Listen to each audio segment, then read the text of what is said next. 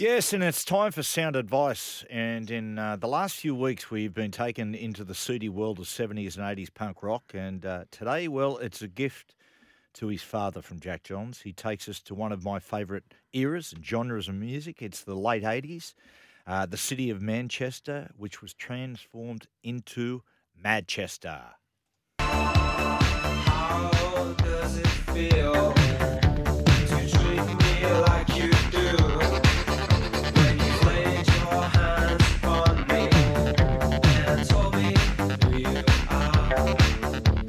Yeah, a bit of Blue Monday there from the Great New Order as we welcome Jack Johns. Hey, Jack. Morning, Matthew. How are you? Brother, I am going good. For our listeners out there, define the term Madchester and the genre of music. Yeah, well, last week we did the 70s and 80s sleazy scene of punk rock in America. Now we're going to the sleazy scene of Manchester in the late 80s to late 90s. So it's basically, Manchester was like a musical / cultural scene which developed in the late 80s in Manchester. So it's like sort of like indie music mixed with acid house and psychedelic 60s, rave music essentially. There's a movie on it, 24 Hour Party People. The bands that mainly coexist were sort of like the Stone Roses and Happy Mondays, which we'll go into a bit later, where it was, Tony Wilson from Factory Records, which was a Manchester music label, sort of had all these bands and was a part of the scene and sort of labelled that type of music Madchester. Yeah, he was. Tony Wilson was a TV personality who really championed the cause of the city of Manchester in any way, every way, shape, or form. Had a TV show called There It Is or There It Goes or something like that. But he just promoted Manchester hand over fist. Jack, and it's interesting, not interesting. It's important to point out the difference in genre. Madchester is very different to Britpop. Yeah, it was that sort of. You look at a lot of the articles I was looking at. A lot of those Britpop bands formed out of the decline of Madchester, that sort of scene. There are a lot of similarities, but a lot of differences. Like here, I saw an article that tried to outline the three characteristics that are Madchester, and the third was the coexistence of rock and dance. The second was baggy pants and tie-dye shirts. And the first was MDMA. Yeah. Oh. Well, that's it. And that is... What do you call that, Matty? What's that one? What's that? I believe it's called pingers. But Jack, and that is really important in the fact that the cultural impact that ecstasy had on the north of England at the time. One of the opening scenes was in 24 Hour Party People. Is Sean Ryder, who was the lead singer of the Happy Mondays, walking around with literally a bag full of this prescription drugs, which was MDMA, which at the time began as it was used for married couples who were having problems to take, and it was like, well, obviously it's a mood enhancer, it basically that drug pioneered the sound. Wow, what's the music scene like there now, Jack? Like every time I've been to Manchester, I go out in Manchester, and it's like I just end up going to all these amazing bars, listening to all this amazing music of bands I have never heard of or seen before, and at the end of it, wake up the next morning and go, I don't know what the hell happened, but I know I had a really good time, and that music was really good. Does anyone remember who it was? But that's that. But is it still that the music scene still as good in Manchester there now as it ever was, Jack? Well, I think it's a lot more worldwide now. I think the help of Britpop obviously increased that because bands like Blur and Oasis sort of, there's a lot of talk about these Madchester bands. Like the UK charts were ruled during this era by this type of music, but not it was pretty localized. It wasn't really well received anywhere else. But I think like now, drill rap's the big thing over there at the moment, and that's pretty worldwide at the moment. Drill rap? Can you What's that? You define Sorry, that? Cobber? Can you define that, drill rap? It's like sort of like British rap, like people like Stormzy. They're artists that are pretty big worldwide. Yeah, It'd be the British version of gangster rap from America. So Yeah, more right. the black rappers in Britain who are from the gangster variety, I Yeah, guess. right. Very aggressive.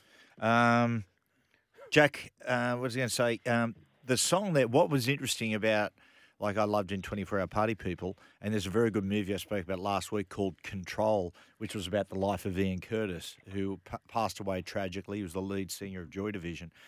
But an amazing story of how then Joy Division morphed into New Order, of guys in the band who really at the time they thought were no talents. Yeah, so like the New Order was sort of the flagship for Factory Records at the time. After Ian Curtis's death, they formed in the 1980s, and they went from they probably ventured a bit more into the dance scene when they formed the New Order. But it's pretty funny. There are a lot of similarities between them and Happy Mondays. Happy Mondays is a very funny band because they were quite bizarre, like in the fact that they had a lot more characters. So like they're a really good example of the rock between the cross between the two genres. They were a pretty loose band. Like if you watch the music video Kinky Afro, I had a look at it this morning just to have a look. There's a bloke in the video now. He was basically hired by the band. He's one of their friends that was basically there just to dance in music videos and at concerts off his head on drugs, and either hold the maracas in the background or just dance in front of the camera. If you watch the Kinky Afro YouTube music clip, the comments are quite hilarious. One user actually said, "Bez deserves a medal of gallantry. He tried to single-handedly win the war on drugs by taking all of them." So no one Well, he won I'm a Celebrity. He won I'm a Celebrity. Get me Did he out of here in really? the UK. There's Gogglebox. Bez and Sean Ryder are actually appearing on Gogglebox in the UK. It is Oh, absolutely my brilliant. God. Let's have a listen to Kinky Afro.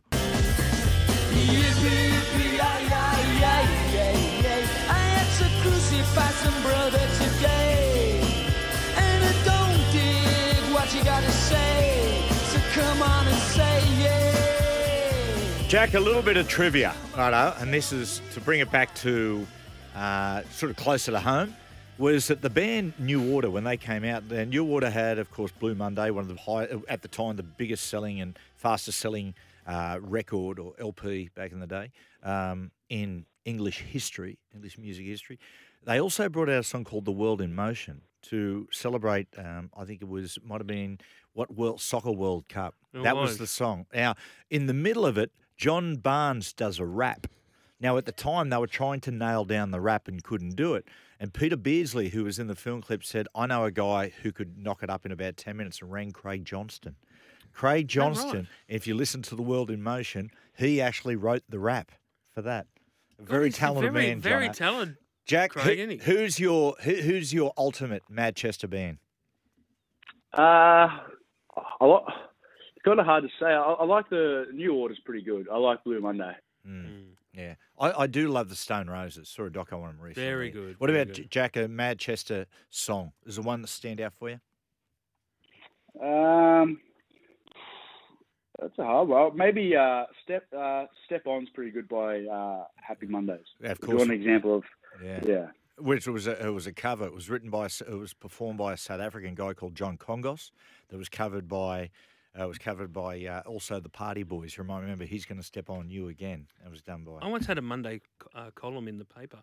Cool. And my editor wanted to call it the Happy Mondays, and the sports editor, and then the big editor Googled the Happy Mondays, and he said, "We're not calling it the Happy Mondays." It would have gravitated towards the front pages. Yes, it would. Hey, Jack, thank you for that today, mate. I loved it. No worries, Cobber. You take care of yourself, eh? And more importantly, you take care of yourself and listen responsibly. See you, Cobber. Right, we'll take a break and we've got our Jeopardy quiz next.